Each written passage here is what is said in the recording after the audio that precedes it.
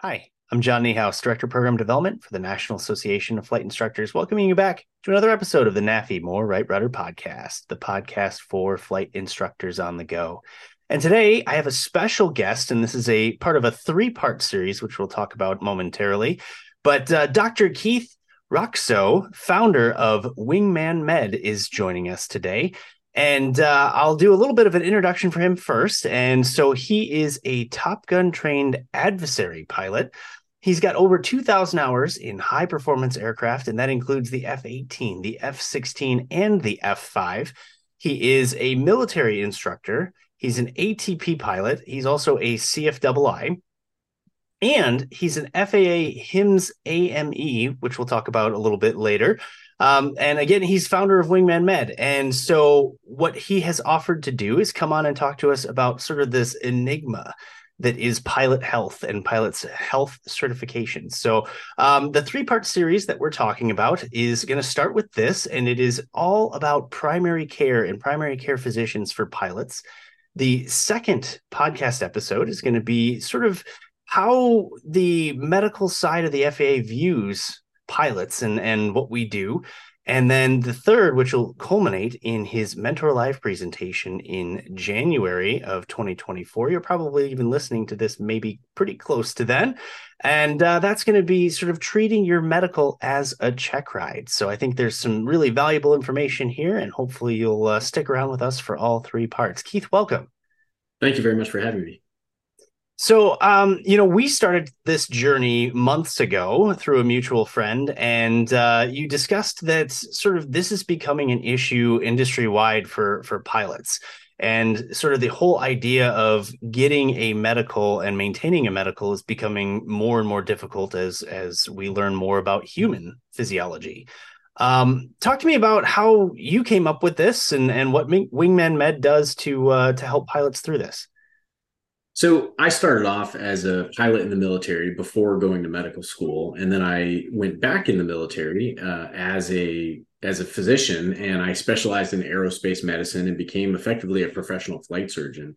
Well, in the military, as a flight surgeon, you are acting as the pilot's primary care physician, taking care of them when they get sick or injured, with the goal of getting them back to flight status as soon as possible. And that's quite a different perspective than the traditional AME in the civilian side. While many AMEs in the civilian side are primary care physicians, they're not necessarily your primary care physician. And in the role of the AME, they are an evaluator. They are not your treating physician. So they're not there to help you get through the process. They're there, kind of like, we're going to talk about Mentor Live, like they're an evaluator for the check ride, right? They're your designated pilot examiner for the medical exam, right?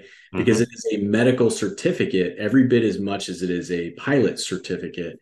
And that is a check ride. And if you do not pass, you're not getting your medical that day. And it could take a significant amount of time. So what happened was I ended up getting my FAA qualification because I had a lot of reservists in some of my units over the last, several years of my time in the military. And it made sense, since I was already doing their military flight physical, why not be able to do their FAA flight physical? And these guys kind of commented on how, because I knew so much about them and I knew all the FAA rules, I was able to help them easily get through any issues that they had. And it's really the same process in the military to get, what's called a waiver in the Navy in particular, as it is in the FAA to get a special issuance. The paperwork is, the processes are similar. The paperwork might be different in exactly what they want. But these guys noticed that, I was doing a good job helping them out with their Navy flying career and their FAA flying career. And so word kind of spread around, and I started getting guys from other units, sometimes from other bases. Next thing you know, some of my, reservists who are airline pilots are asking me to help out a buddy of theirs who happens to be an airline pilot only. He's not in the military, not a reservist.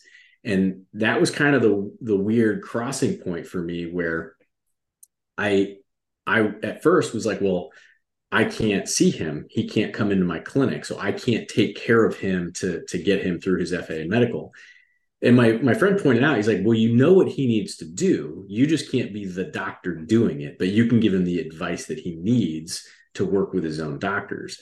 And that's kind of how the idea came out to work with people remotely. And then, along with another friend of mine, Dan Monlux, who is, my co-founder of Wingman Med, who went through all of F-18 training and, basic most Navy flight training with me.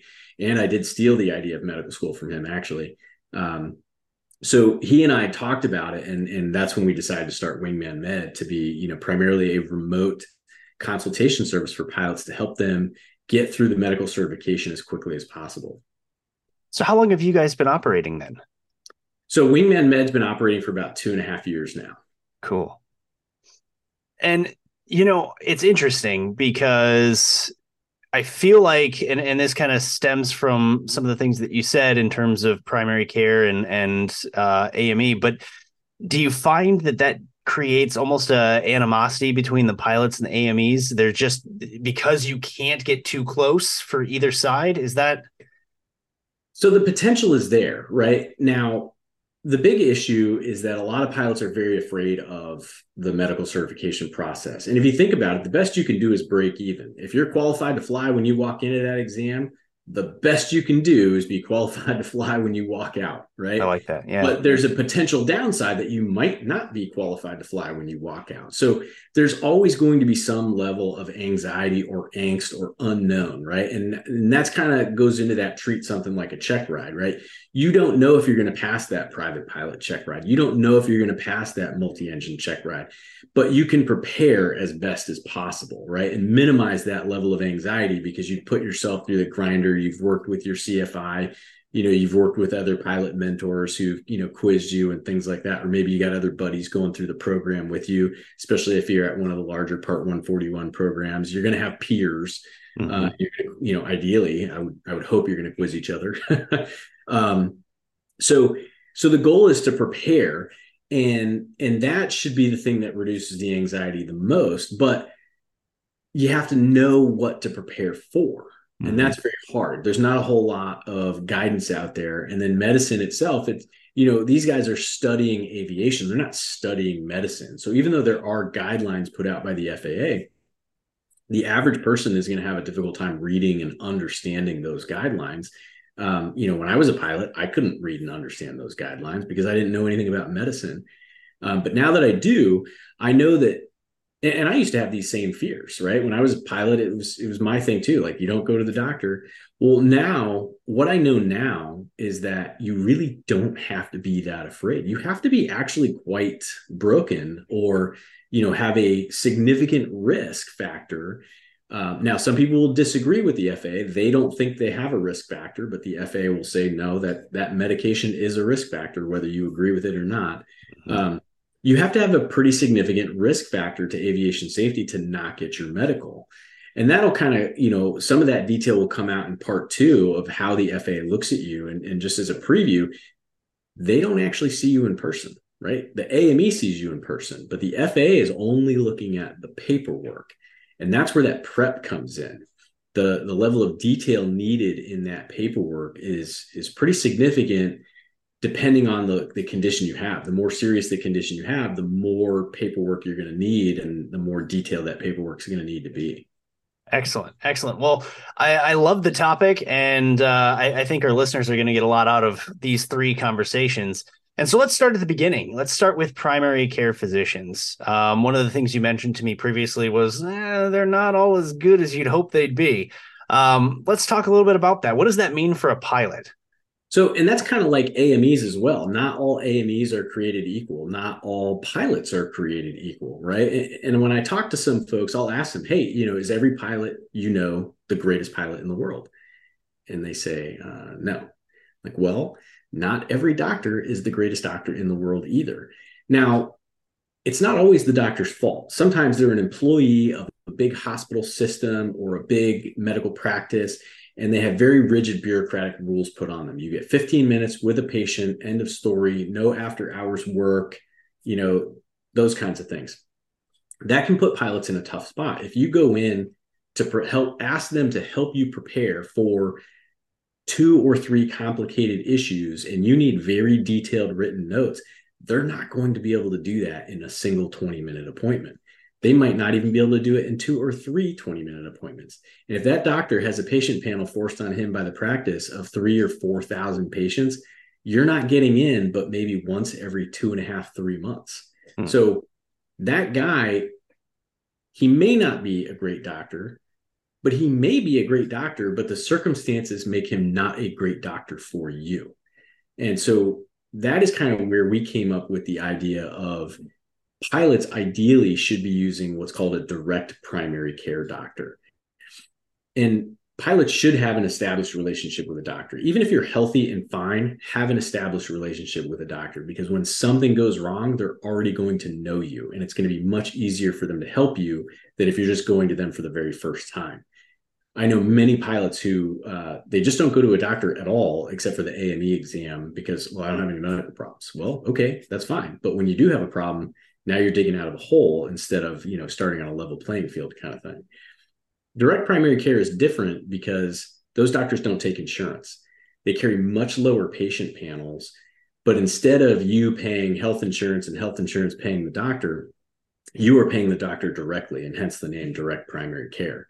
So they typically have same day appointments available. They do longer appointments.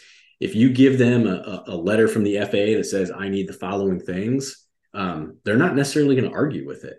As long as it's within their capability to do, they're probably going to do it. Now, that doesn't mean they're going to lie for you, right? If they say, hey, we need this guy to do an exercise stress test, well, you still have to pass the exercise stress test. But they are going to give you the time and the energy that you need compared to that guy with the 3 to 5,000 patient panel who only gets 20 minutes to see people and is not allowed to do, extra notes outside of the work hours. So a direct primary care is, from a certification standpoint, is the same as a traditional doctor that you would see any other place. It's purely about how they are compensated at that point. Right. It's a business model. So most direct primary care doctors are going to be board certified family medicine or board certified internal medicine doctors. That's going to be the majority of them. You might have some folks who were in a different specialty who decided to kind of switch over, but the vast majority are going to be family medicine or internal medicine doctors who are fully qualified physicians. They just choose to set their business model up in a different way that allows them to have more time with their patients and to better. They're kind of looking at it as, I would rather have a smaller patient panel that I can take better care of than a larger patient panel that I'm not doing as good of a job with. Well, I guess I'll say what everyone else is thinking. If I'm not using insurance and they've got a smaller patient base, am I going to have to, be Scrooge McDuck to afford one of these guys? Or Generally, no. They are going to range in price from $75 to $150 a month, and that's going to get you, that same day access, maybe weekend access, phone and text access. You get bit by some weird bug, you take a picture of it, you send it to them like, hey, do I need to be concerned about this? Nope, it doesn't look infected. You're going to be fine. Or, things along those lines. That's the kind of access that you get. It's not concierge level, but it is, pretty quick and easy access. And when you look at something like that, you think, wait, how much do I pay for my cell phone bill? Or how much do I pay for my cable bill? And you could also argue, well, I use my cell phone probably too much in a day, or I watch a lot of TV, yeah, my internet bill, right? I use the internet all day, and I don't necessarily use the doctor all the time, but you're kind of paying for that doctor like having insurance. You're paying to have that access when you need that access, not because you need to use them all of the time. so it's more of a subscription service kind of thing for a physician, I guess. Generally, yes. Some of them will take like walk in, charge by the hour, but for the most part, they operate on a monthly subscription model. Interesting. Yeah, I've never even heard of a physician that operates that way. How do you find a direct primary care physician then? There's a website for direct primary care that is kind of like a locator. So folks who are involved in direct primary care, they can put their credentials and their practice in that database to be found via geographic search. We have an article. We have at least one article, maybe 2 articles on our blog that talk about direct primary care and how to find one. And Hmm. the interesting thing is some of our clients who have had significant issues meeting the FAA requirements. So, we have helped them and we've laid it out. These are the items that need to be done. Okay, well, my doctor says he's not going to do it. Or, well, my doctor says that the note meets the criteria. And we say, that note does not meet that criteria. That's not even a note. That's called a letter. A letter is different than a note, right? Things like that. And these folks, sometimes we just say, look, you need to find a direct primary care doctor. And every single one who has gone to find a direct primary care doctor, they have gotten the note they need written in the detail that we request within a few days. Interesting. So, one of my favorite things to talk about on these podcasts are sort of myths and legends, things people don't truly understand, but just adopt to be true because they're passed down. And one of those things in regards to medical certification is that, one of the reasons why people don't necessarily go to doctors all the time is you don't necessarily always want to know. I mean, I know that sounds counterproductive, like, okay, your health is important, but the more you go, the more you might possibly find something you don't want. And of course, I'm not advocating that people fly with medical problems that would make them unsafe. But at the same time, I sort of understand, like, do I really want to know if my eyesight has degraded? Like, let's see if we can pass the test. Like, how does that perception come across from the AME side? So what you don't want to do is find out at the AME exam that you're no longer qualified, right? That is the wrong place to find out that your vision has faded to the point where you can no longer pass the exam. Yeah. Because now you're not walking out with your medical and maybe your job relies on it. Yeah. Sure, there are a lot of the Part 121 guys have, built in loss of medical coverage in their disability plans, but we have had many Part 91 pilot, captains or first officers who, man, they get a couple weeks. If they don't get their medical, their job is over. And most of them do not have their own loss of medical insurance policy. And so that is not the time to figure that out. The other thing is, again, going from the pilot side where I was scared of medical to now on the doctor side where I know what the rules are, it's really not that hard. It's all about the right preparation. So if you show up, let's take hypertension, so high blood pressure. If you show up at your AME exam and your blood pressure is out of spec, you are not getting your medical. It is not terribly hard to get your blood pressure under control with the right guidance from a physician, which is mostly diet and exercise, and smoking and diabetes are kind of the big ticket items. But outside of that, there are medications that can help. So if you're optimizing everything that you can and you still need medication, well, the FAA will let you be on 3 different medications at the same time, as long as they aren't some of the scary old medications, right? If your doctor's 95 years old and he's still giving you meds like it's 1982, then those are medications that it's not approved by the FAA. Sure. But if you're practicing modern medicine and using current, medical protocols, you can get your medical issued with high blood pressure as long as it is under control and your medications are the correct ones. But you need to know what that information is before you go into your exam, right?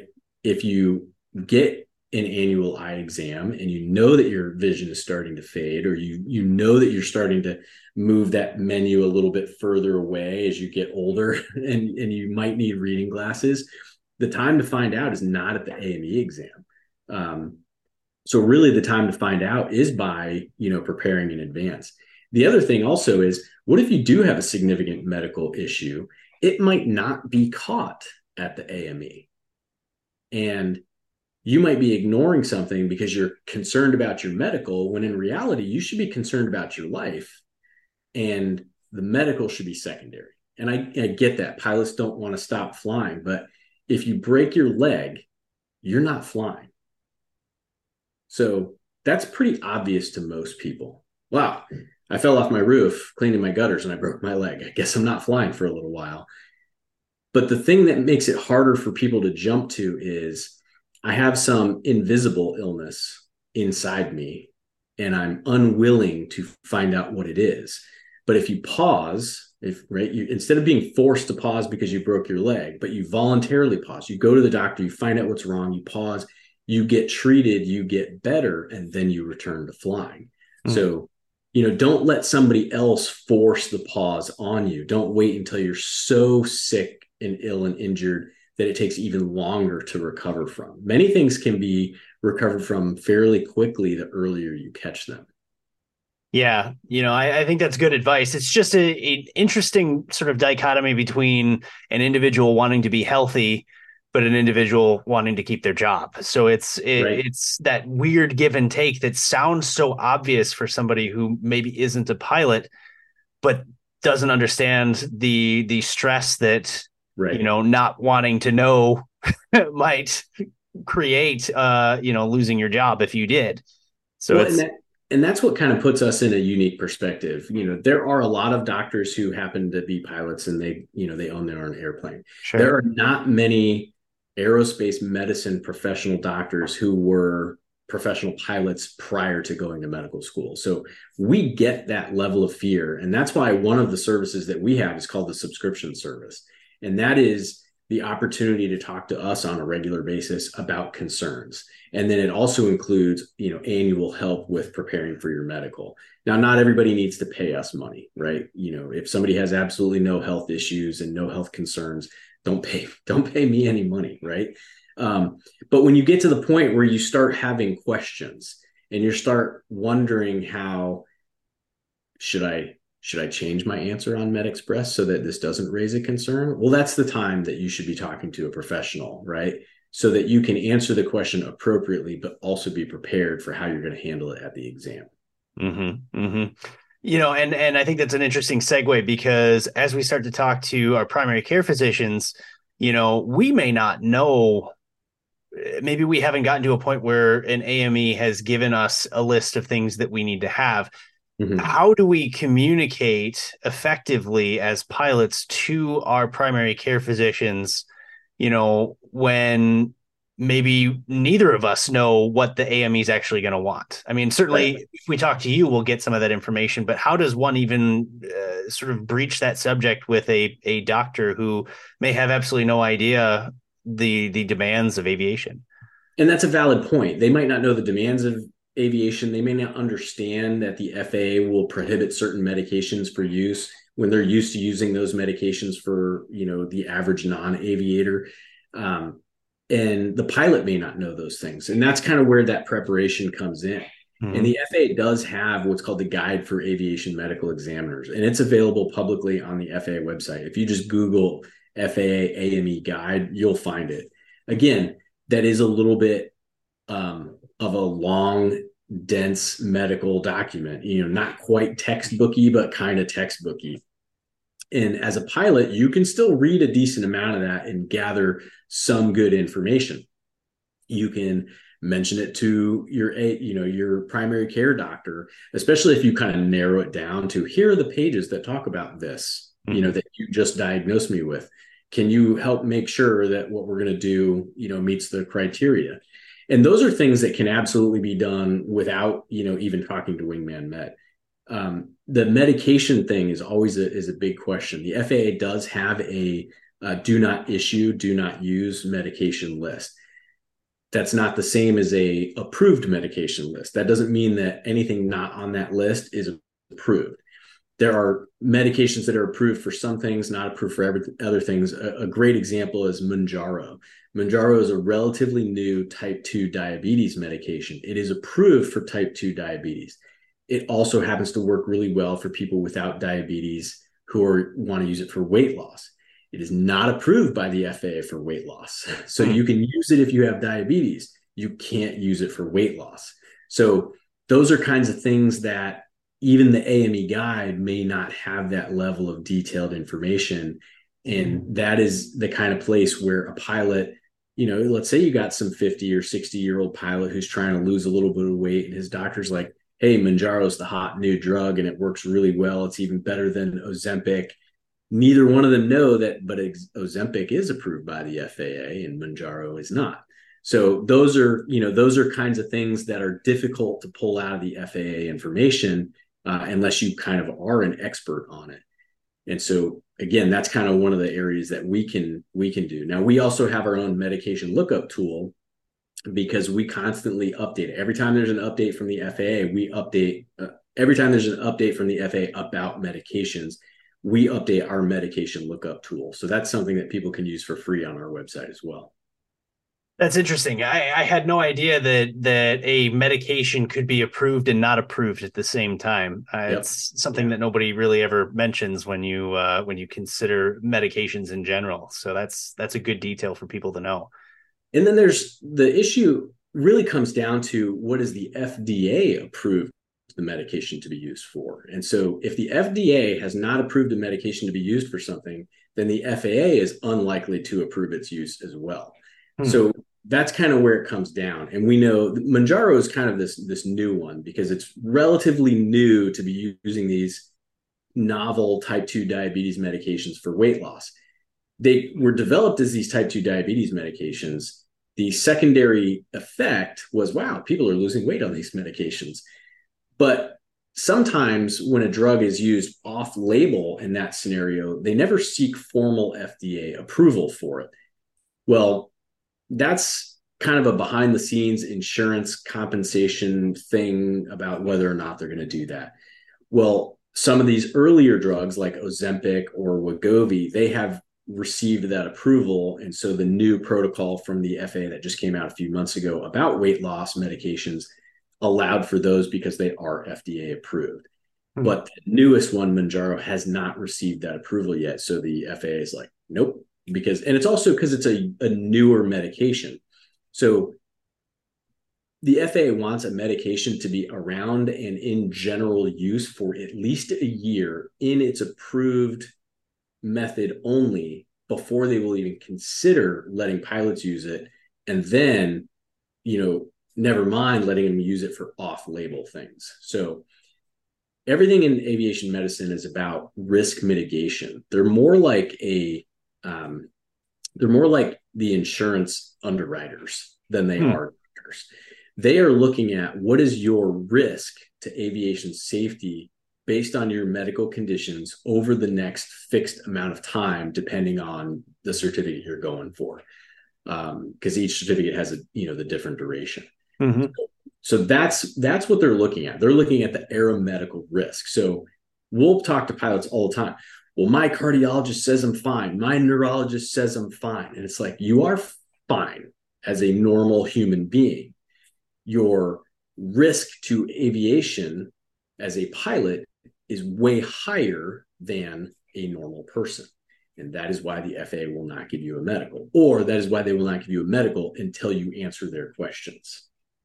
You hear that, folks? Pilots are not normal. That's something I think we all knew. You know, Well, honestly, cognitive studies have shown that pilots tend to score well above average on cognitive performance. hey, I'll take that. I'll take that. And it's funny, and that brings me to kind of another one of those sort of myths and legends ideas. Certainly if somebody is subscribed to a service such as yours, I think that's the easiest way to get this information. But Sure. one of the things out there is that you should never ask your AME medical questions like, oh, hey, I fainted the other day. What do you think it could be? Because, everybody says, well, if you do that, then now you're telling your AME things that could void your medical. And you hear that, well, you should always consult your primary care physician. Is that true? Should you really not ever, kind of like a check ride, never volunteer information that you aren't specifically asked? Or is there a benefit to having sort of that dialogue with your AME? I'm going to lump this in with another question we get sometimes, which is, should your AME also be your primary care doctor? Fair And then enough. and then I'll split them apart, right? So should your AME also be your primary care doctor? And my answer to that is, do they suck? And if they suck, then the answer is no. They shouldn't be your AME or your primary care doctor. But if Fair. they are really good, then absolutely. That's what I did in the military as a flight surgeon. I was the primary care doctor and the AME effectively, right, for the Right. military. So that made it very easy for me. I knew the rules. I knew what the Navy wanted. And for my reservists, when I was doing that, I knew what the FAA wanted. I knew how to get it. I knew how to get the other doctors to write the kind of notes that I needed. And I was able to coordinate all that stuff. It's kind of funny when pilots leave the military, some of them have a lot of trouble at their first or second medical because they're so used to their military flight surgeons just doing all this stuff behind the scenes. And they're like, what do you mean I need to get all this stuff? Well, my flight doc used to do it for me. Well, yeah, your flight doc also had access to your entire medical record. This random AME out in whatever city you live in does not have all that information. He cannot piece all that together. You have to do it for them. So if they are good, I think that's a good thing. Then if you go to your AME, who happens to be your primary care doctor, and you say, hey, so I passed out the other day, he isn't going to immediately jump to, let's ground you. It's going to be, well, tell me what happened. Because there are certain types of passing out that are not disqualifying. Did you pass out while donating blood? Okay, well, how often do you donate blood from the cockpit of an aircraft? Fair. Pretty much never, right? So that is not a disqualifying episode of passing out. Is it a disclosing episode? Yes, you are technically required to disclose a loss of consciousness to the FAA at your next exam. So if you have a separate AME in primary care and you went to your primary care and he doesn't know anything about aviation and you talk to him about, oh, I passed out, while donating blood. Oh yeah, you're fine. Don't worry about it. And then you talk to your AME and all you do is on the Med Express, have you ever lost consciousness? Yes. And then you put in a note, it was 3 months ago. And you don't put a lot of detail in there. Well, your AME is going to be like, whoa, dude, what happened? Now, again, can you ask that AME who's not your primary care that question? Well, that depends. Does he suck or not? Right? Is he going to give you that time? The other thing is most AMEs, you pay them for the exam. Yet, if you want to keep asking them other questions but not compensate them, they are unlikely to give you a lot of their time. And if you think about that, right, you pay cash for, or maybe credit card for a AME exam. And outside of that time, you have not paid for their time. So many AMEs, not all, there are a lot of very good AMEs out there. There are some sketchy AMEs out there. But in general, you're calling up an AME, hey, I would like your professional information. And oh, by the way, I don't plan on compensating you for this. Well, you may not get, the best answer. They're like, well, you passed out. You can't fly. They may not be interested in hearing the whole story. Whereas your primary care physician is probably interested in hearing the whole story because they're going to turn around and bill your insurance, unless you're on direct primary care and then you're just paying a monthly anyway. So that's a very much it depends type of question. Yeah, I know it comes up a lot because again, there's this sort of, as we mentioned before, an adversarial relationship a little bit, Right. kind of like pilots and DPEs. It's this, I want to trust you, but I also fear for all of the unknowns. Right. And who do I talk to about this, and what do I have to disclose? And it just becomes this sort of snowball of fear. So I know that's something that probably everybody listening at one point or another has encountered of like, oh man, I'm curious, but I'm also afraid to ask. Right, absolutely. And honestly, that is one of the reasons why we have a free consultation. We offer a 15-minute free consultation for anyone. We also have a MedExpress simulator on our website. It's free to use. If you just want to play with the questions and see what they are, that's completely free. If you want to fill it out and have us review it and provide feedback, that is a $50 fee. But we will also set up, like I said, that free, consultation. And again, hey, I passed out the other day. Like somebody, sends us a message. I would like a free consult. I passed out the other day. Oh crap. Okay. Well, let's get this guy a free consult.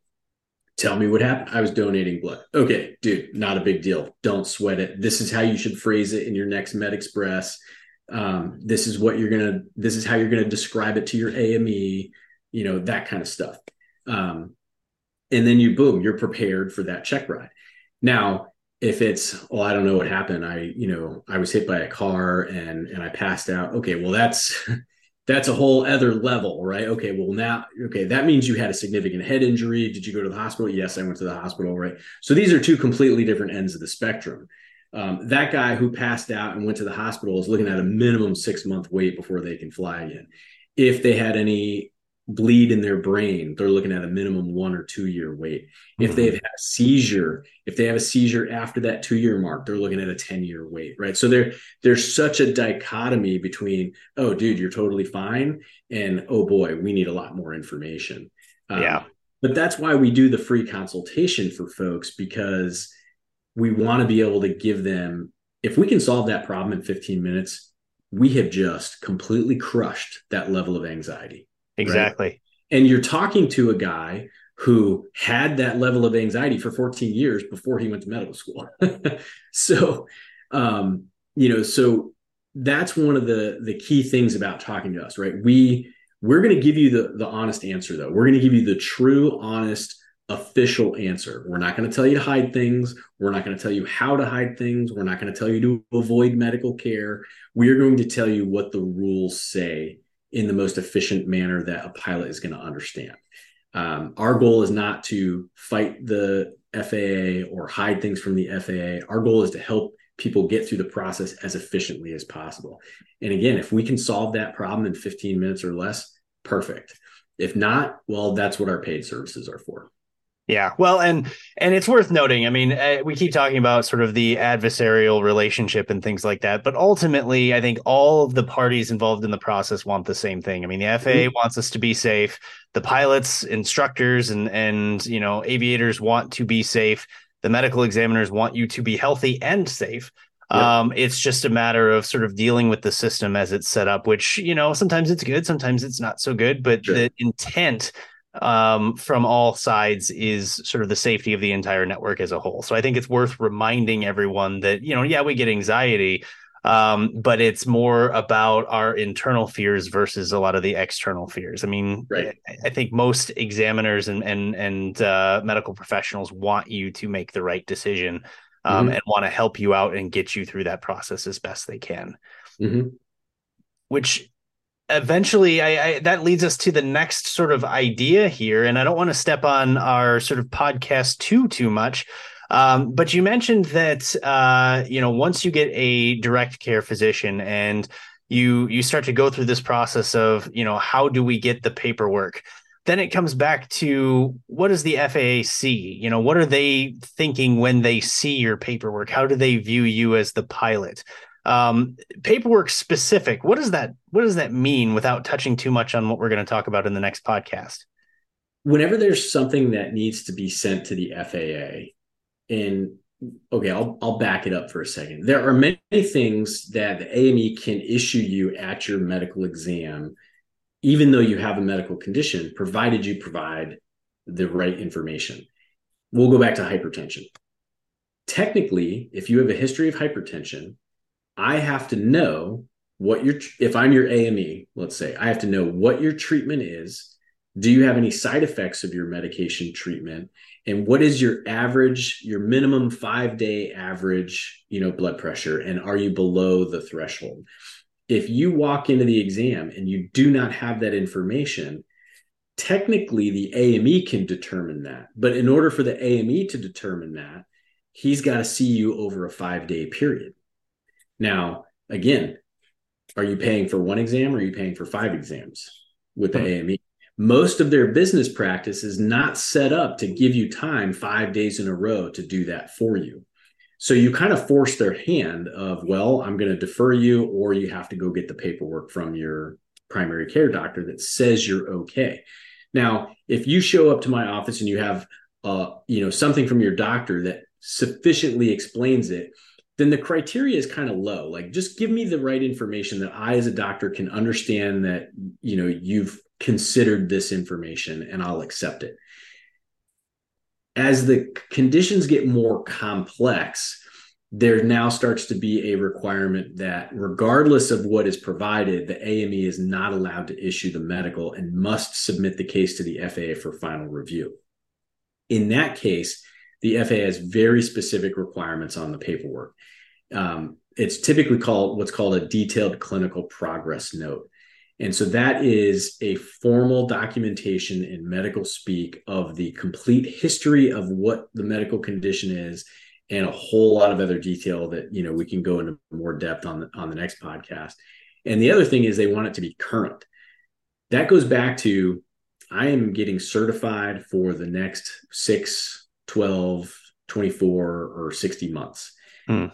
They don't want to deal with information that's 5 years old. They want to deal with information that is no more than 90 days old. There are a few exceptions to that, but in general, you can't show up with a note from your doctor from 3 years ago and expect that that's going to carry weight today. Because they're looking at you for the next 6 months or 12 months. If you're going for a first class, depending on how old you are, they don't care what happened 3 years ago. They want to know what's going on right now. Mm-hmm. Uh, have you changed medications in the last 3 years? Have you had, worsening symptoms, improvement in your symptoms, right? Those kind of things. So as the conditions get more complicated, that documentation requirement gets more complicated as well. And what does it look like if, let's say, a couple years ago, you went in for a medical, you were denied because of a health issue, and you said, well, I just sort of fly for fun anyways. So forget it. I'm not going to worry about it right now. I've got bigger fish to fry. A couple Mhm. years later, you come back. Presumably, you've sort of figured out whatever that issue was, and you go back to try to get a medical. Is there something you have to do in between because you were denied, or can you start fresh when you're ready to go again? Yes and yes. So Okay. it's a little weird. If you have been denied in your previous medical, at your next exam, no matter how good your documentation is, or no matter how minor the issue is, and the AME can issue your certificate as long as you have the right information, he will not be able to. The system will not let him Interesting. or her. So if your last one was denied, the system requires that the FAA review your condition. And that's to catch some of the shady characters. And we all know that there are some shady characters out there. There's shady doctors, just like there's shady lawyers, just like there's shady pilots, there's shady versions of everybody. But that's to catch the shady people from not disclosing it this next time, right? So let's say you got denied for a history of seizures, and then 4 years later you come back for a medical, and it's like, do you have a history of seizures? No, right? Well, the AME is not able to issue you your certificate, and it has to go to the FAA, where they're going to look at your new exam, and it's going to be flagged immediately. This was a previously denied guy, and they're going to look at that one, and they're going to look at the last one. I'm like, huh? Well, he was denied for seizures last time, and this time he said he didn't have seizures, right? So that's primarily what that is for. If you don't have a significant, if you've gotten better, or it's not one of those like automatic disqualifying conditions, it still has to get pushed to the FAA. So you are going to need whatever information you didn't have before on that condition, and it is going to need to be up to date. A Hmm. great example is like a heart attack. A heart attack is disqualifying. You can fly after a heart attack. However, you have to show that your heart is better, and you have to show that your heart is better currently. So, what we'll get sometimes is somebody has a heart attack, they obviously stop flying, and then life gets in the way, and they don't go back for a medical for years later. Well, now years later, they want to get their medical, and they said, "Yep, I passed all my tests, 4 months after my heart attack." Okay, great. We need you to do it again now. Um, and that's something that's a little hard for guys to get to wrap their head around until we talk about hey, they're only looking at you for the next 24 months as a third class guy. They're not looking at you from the last 4 years. They're looking at you for the next, 2 years. So they need that information updated now. So your exam will be deferred to the FAA for further review if you've been previously denied. But you can apply. You just have to provide the right information. Interesting. Yeah. Because I think there's a fair amount of pilots out there that think that if they've been denied that, it's over and Nope. go find something else to do. And No. it's nice to know that there's light at the end of that tunnel that you can Yeah. work to get it back. Now, don't get me wrong. There are certain things that most of the things that are hardcore denied, CFR mandatory denial conditions, even a lot of those, you can still get a medical from as long as you can provide the right stuff. But there are certain mental health conditions, and there are certain neurological conditions that we know historically never get much better. And there's just, hundreds of years of medical evidence that show this never gets better.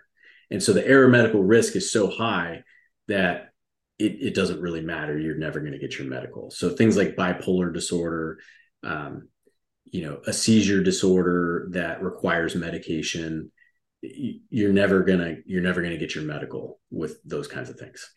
Yeah, and that comes back to the understanding, as hard as it may be, that your personal health is more important than maintaining a medical if it comes down to something like that. And when it comes down to the risk, one of the things that I like to point out, 9/11 showed us that aircraft can be weapons of mass destruction. Hmm. And the Germanwings accident has shown us that if you allow somebody with symptomatic mental health, that's different from recovered mental health, but Hmm. symptomatic mental health issues, they can lead to disasters. And then John Travolta has shown us that if you have enough money, you can fly virtually anything on a third class medical. So we'll get people a lot of times that will say, well, all I want is a third class medical. What's the big deal? How much damage can I do? Well, you can do skyscraper damage, is what you can do, because the FAA does not restrict you in the size of the aircraft that you fly. So you could be John Travolta and take out a skyscraper if you have a sudden medical incapacitation in flight. And that's one of the big differences between basic med and third class. Basic med limits how big of an aircraft you fly. Even with that, how much fuel does a Cessna 172 carry? It carries a decent amount of aviation fuel. If you crash a car into a house, you might hurt someone inside the house if you physically impact them, but Hmm. you are unlikely to set the whole house on fire and burn it down, or the apartment complex.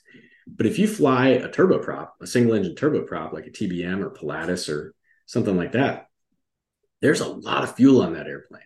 And if you have an accident and crash into an apartment complex, a lot of people can die. A lot of people. And so that's where that risk starts to increase. And that's why the third class medical still is harder than basic med, because there are no limits in what you can fly. Hmm. Well, and I mean, even if we bring it down to a small aircraft and a cornfield because something happened, I mean, ultimately the AME and I mean your family, your friends, I mean, nobody wants to see anything happen to you as Right. the individual. So even if it doesn't cause any other issues to anyone else, part of the process is protecting the pilot as well as protecting everyone else around them. Sure. And the beautiful thing that I've come to learn over my years in aviation is that almost everybody that I've met in this industry has been, a decent human being. And I don't think anybody would want to see any of that happen. So we have to kind of take ourselves out of that process and just understand that, they want to protect us as much as they want to protect the safety of the industry and everyone around us. And it is hard when it's happening to you. Nobody Mm-hmm. likes to be told you're done flying. Nobody likes to be told that. Yeah, it's an odd profession because I think the only ones, and forgive me for those of you listening that I may miss something, but the most obvious career paths that have sort of this same identity crisis that pilots do, I'd say, would be lawyers and physicians. Because so much of what we do bleeds into our personal lives Mm-hmm. that it becomes kind of who we are. And when that goes away, all of a sudden you start to see, well, okay, who am I now? And I think that that's part of the reason why we hold it so precious, because a lot of us haven't figured out, beyond what we're currently doing, what happens then, Right. and that just becomes a very big deal in sort of the pilot psyche. So Yep.